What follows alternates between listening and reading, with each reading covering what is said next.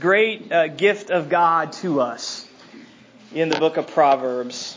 And before I get to our text, I'm going to read verses 1 to 7 of Proverbs 1. But let me give you a couple of things to be praying for within our congregation. Most of you, if you're a visitor, you don't know the Huff family, but most of you know the Huff family, and they were in an accident about 3 weeks ago. Emily, the mom and wife, was severely injured.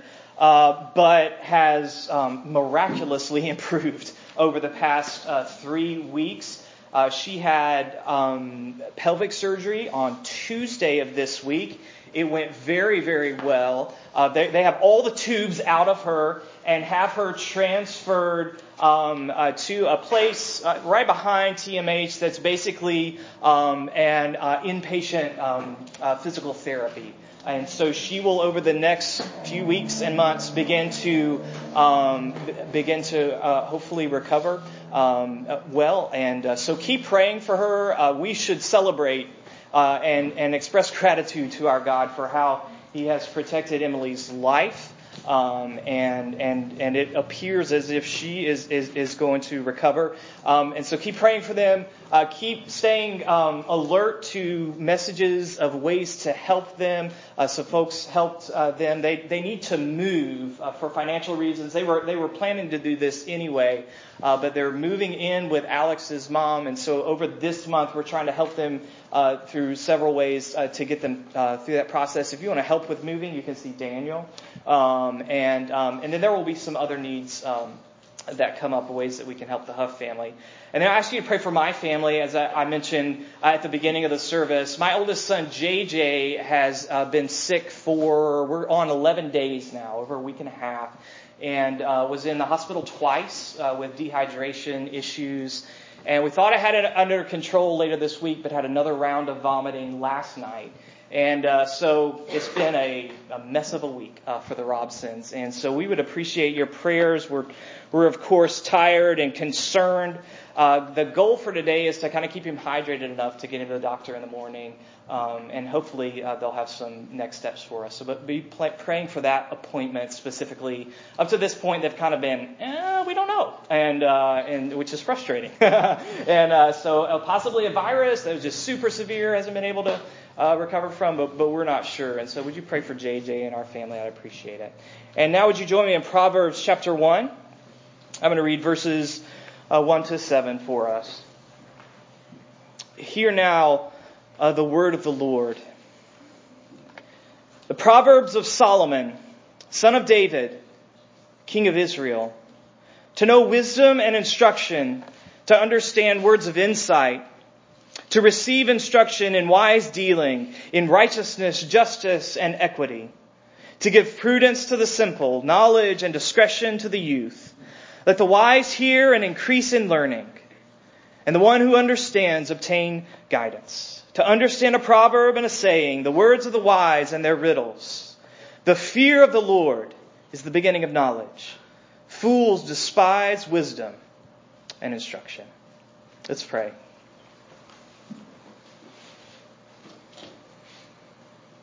Father, would you help us now as we come to these words? There is so much here in such a short passage, so many important and weighty words that we've just heard.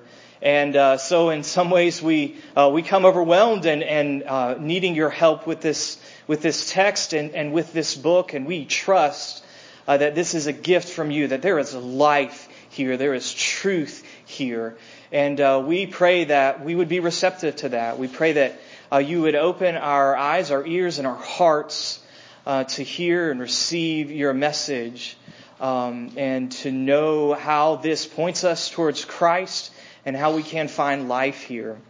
We do pray for needs in our congregation, more than I've mentioned. And Father, we are people who are broken and hurting, and we need your help. And so I ask for healing for Emily, that you would continue to protect. We celebrate and are in awe of what you have done to preserve her life.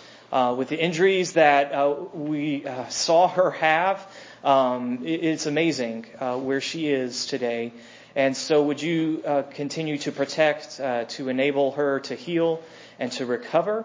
And we do pray for Alex and the boys that you would continue to care for them and give them rest and stability during a chaotic time.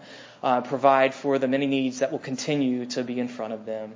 And I do pray for JJ this morning, and I pray for my family that you would give us rest, that you would heal JJ's body, that if this issue continues through today, that as he goes to the doctor tomorrow morning, we'll head in a better direction and some ways to help him. And so would you help us? Would you pour out your mercy on us for the many other needs that sit here before me this morning? And we are grateful that we can come and find in you a compassionate Father. And we pray all in Jesus' name. Amen. A friend of mine recently posted on social media a picture of his vacation accomplishment. And it was one of those puzzles. It was one of those 78 million piece puzzles that they had constructed over their family vacation. It was a reproduction of a great work of art. And that reminded me of our project over the next several weeks in the book of Proverbs. You see, if you're even a little bit familiar with the book of Proverbs, you know that this book is about what topic? It's about wisdom, right? It is about the topic of wisdom. And when we hear the word wisdom, we want a definition. We want a flowchart. We want bullet points, right? But that's not what we get in the book of Proverbs. Proverbs doesn't give us a philosophical proposition.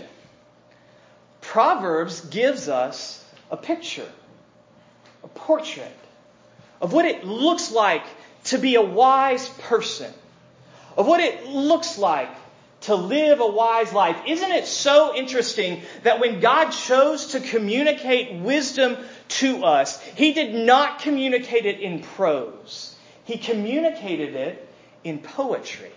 That's what Proverbs is. It is poetry. It is language that works with images. And so over the next few weeks, as we spend some time in the first 9 chapters of this book, we are going to try and piece together this portrait of the wise life and how we can live it. And the first piece of the puzzle is right there in verse 7 of our text. The first piece of the puzzle is fear. Fear is the first and most important element in the wise life, according to the book of Proverbs. You cannot have wisdom without fear. It's here at the beginning of the book. It's there at the end of the book in chapter 31. And it is a repeated refrain throughout this book. Fear is essential to wisdom. Now, fear isn't something that we think of as positive. Fear isn't something, it's not a desirable experience for us. It is something that we try to avoid in our lives. But not only Proverbs, but all of Scripture calls us to fear. Calls us to fear God. So we need to ask a couple of questions this morning. What is the fear of the Lord? And why should we have the fear of the Lord? So first of all, fear. Fear of God. What is it? Do you remember Abraham? Remember Abraham, this very significant figure in the Old Testament story, this founding father of God's people, the nation of Israel? You remember how God made promises to Abraham? He made these expansive promises to Abraham of a land, that he would become a great nation, that he would have so many descendants, they'd be like the sand on the seashore. Innumerable descendants. He made all these promises to Abraham, but Abraham didn't live to see those promises kept. Except one. Abraham lived all of his life not really seeing God's promises kept towards him, except one. Late in his life, God gave him a son named Isaac. And after a few years of enjoying this kept promise from God, God shows up to Abraham and says, Abraham, I want you to take your only son Isaac, and I want you to sacrifice him as an offering of worship to me. Which is shocking. That is shocking enough, but perhaps even more shocking is Abraham, without question, without comment, without conversation with God, Abraham packs up, climbs the mountain, builds the altar, puts Isaac on the altar, and raises the knife. And in that moment, God intervenes and He stops Abraham and He provides a ram instead of Isaac for the sacrifice. And He says this. He says, Abraham, now I know that you fear me. Do you see it? There it is. There is the fear of the Lord. That's what it means to fear God. It is Abraham's most important descendant, Jesus, kneeling in the garden on the night before he would die and saying, Father, I don't want to do this. Let this cup pass from me. Nevertheless, not my will, but yours. And as one theologian said, that wasn't a shrug. That was an embrace. There it is. There is the fear of the Lord. To fear God is a posture before Him of absolute openness, unguarded openness, surrender. It is a posture before God of undivided loyalty. Now, what does that have to do with wisdom? What does that kind of fear have to do with living a wise life? Well, did you notice that in these just first few verses here of Proverbs, did you notice what characterizes those who are wise and those who are able to become wise? It's their ears. Right? It is their ears. It is that they can listen, that they can receive instruction. Verse 5, even those who are already wise, what does verse 5 tell them to do? You wise, hear. Hear. Verse 7, what is the opposite of the fear of the Lord? The fear of the Lord is the beginning of knowledge. What's the contrast? What's the opposite? Fools despise wisdom and instruction. They cannot listen. They cannot hear correction. They cannot receive instructions. You see, what the fear of God, why it is so essential for wisdom, is that the fear of the Lord places us in a listening relationship to the ultimate source of wisdom. The fear of the Lord places us in a listening, a receptive, a responsive relationship to the ultimate source of wisdom. The fear of God teaches us the truth of our limitedness and then turns us towards His unlimitedness. The fear of the Lord teaches us that wisdom is not innate in us. We are not born with wisdom. You cannot become wise on your own with your resources. The fear of the Lord teaches us that wisdom is not innate in us, and then it turns us to what is infinite in Him. Back in the day, I was a pretty decent trumpet player, and I was in the music school at FSU, and I had the opportunity one summer to spend a couple of weeks around a man named Phil Smith. And Phil Smith just retired. He just recently retired from a distinguished career as the principal trumpet player in the New York Philharmonic. He is simply one of the best ever to pick up the instrument. And so I feared him. I feared him not in the sense that I was really scared of him, but in the sense that not only was I in awe of his skill, but as I was around him, I would have done anything he told me to do. He was so far beyond me in skill that I would have done whatever he had told me to do. If he had said, you'll be a better trumpet player if you hop on one leg and bark like a dog, I would have done it. I feared him.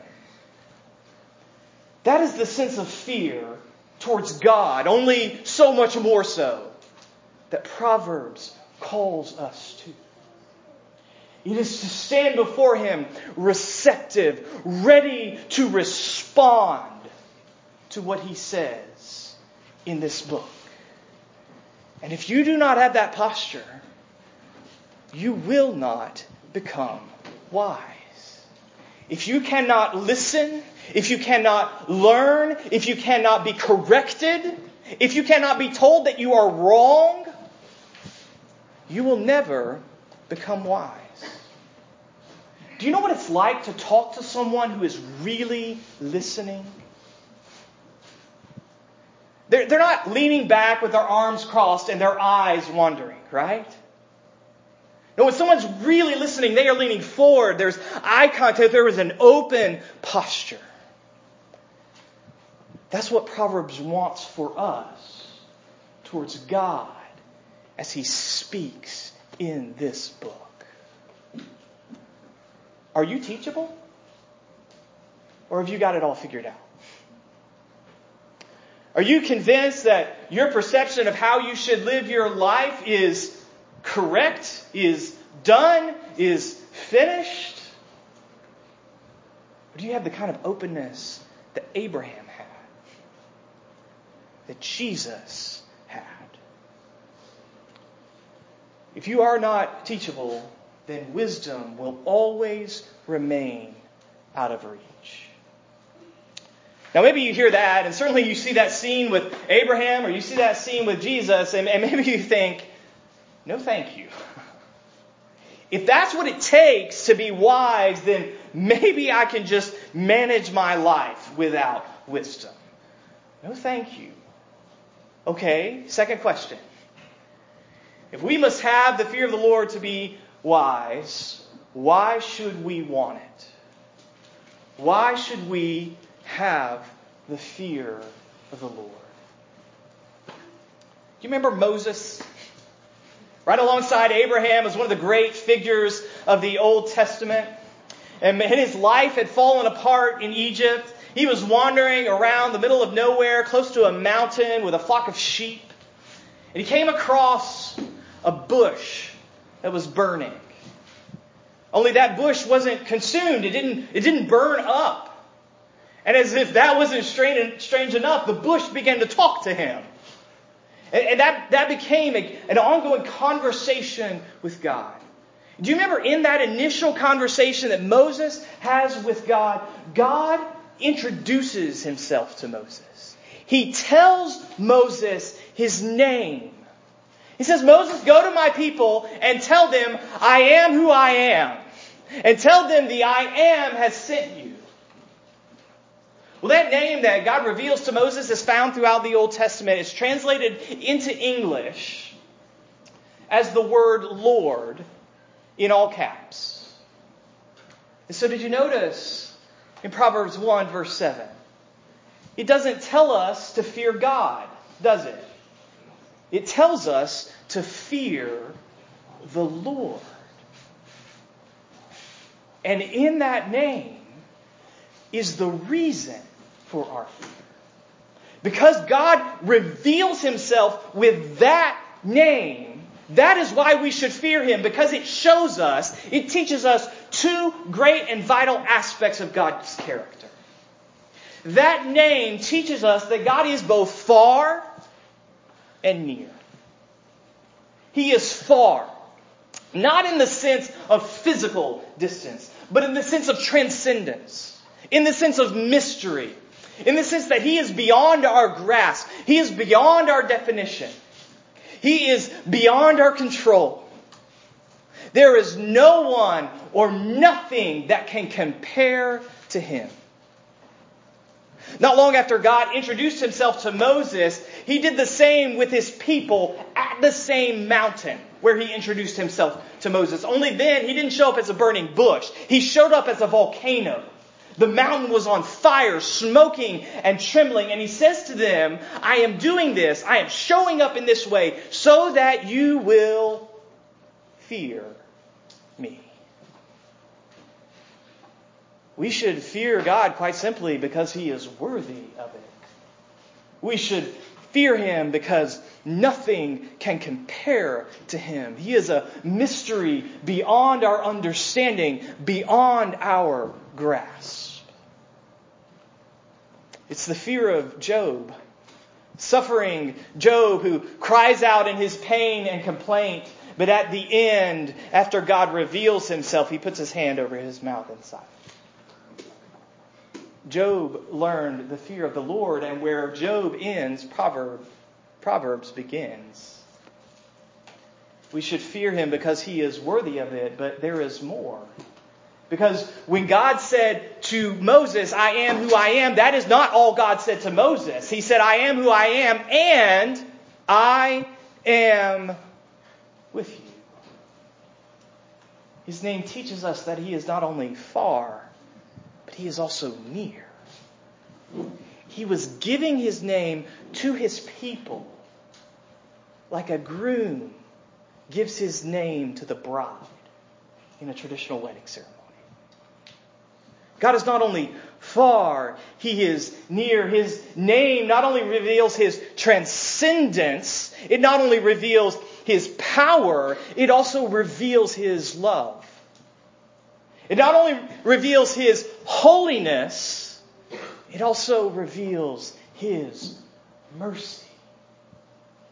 It's a remarkable verse in Psalm 130. Psalm 130 verse 4 tells us, it says of God, you teach people to fear you. Not just by overwhelming them like you did Job. Like you did the people of Israel at that mountain. No, you teach them to fear you by forgiving them. Fear of the Lord is not for perfect people. It is for forgiven people. God's name teaches us that he is both far and near, and that is why we should fear him. That is why we should stand before him in that posture of surrender. Do you know what a flying buttress is? It's one of the great features and innovations of Gothic architecture. And a flying buttress has two functions. Visually, it communicates transcendence. When you walk in a great Gothic cathedral, what happens to your eyes? They go up, right? As a result of the architecture, they lift up your eyes. They are flying. They communicate transcendence, but that's not all they do. They are also a safety feature, right? Because they hold up this massive structure. They keep it standing. They are not only flying, but they are buttresses.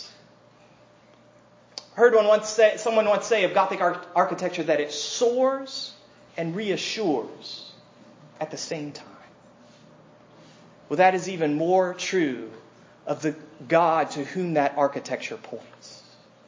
That is the name of the Lord that we are to fear. It soars and reassures at the same time for those who belong to him. And that is why we should fear him. Because he is beyond our grasp, but we are not beyond his. And we will learn wisdom as we place our lives under the flying buttress of God's name. And we can do that only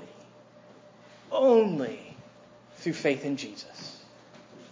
We will learn to fear God's name only through faith in Jesus. You see, as Jesus knelt in that garden, he wasn't just an example to us of the fear of the Lord. No, he was the Lord in flesh, becoming a sacrifice for us. So that we could know God's name. so that God's name for us would soar and reassure at the same time, so that we could stand before God not in terror at His judgment, but in awe of His majesty and on the assurance of His mercy. That's why we should fear Him. When I hear the word wisdom, and I imagine some of you too, I tend to think of cleverness. Right? And there's an element of that. We'll see that in the book of Proverbs. There's an element of wisdom that is a skill for living well, a skill for dealing with the world, for dealing with reality. That is part of wisdom, but that is not the heart of wisdom. Viktor Frankl, the great psychiatrist, said, sell your cleverness. Sell your cleverness and buy bewilderment instead. That's the heart of wisdom. Not cleverness, but bewilderment. Wisdom begins and ends bewildered at the great God who is beyond us, but who has revealed Himself to us in His Son, Jesus Christ. Let's pray.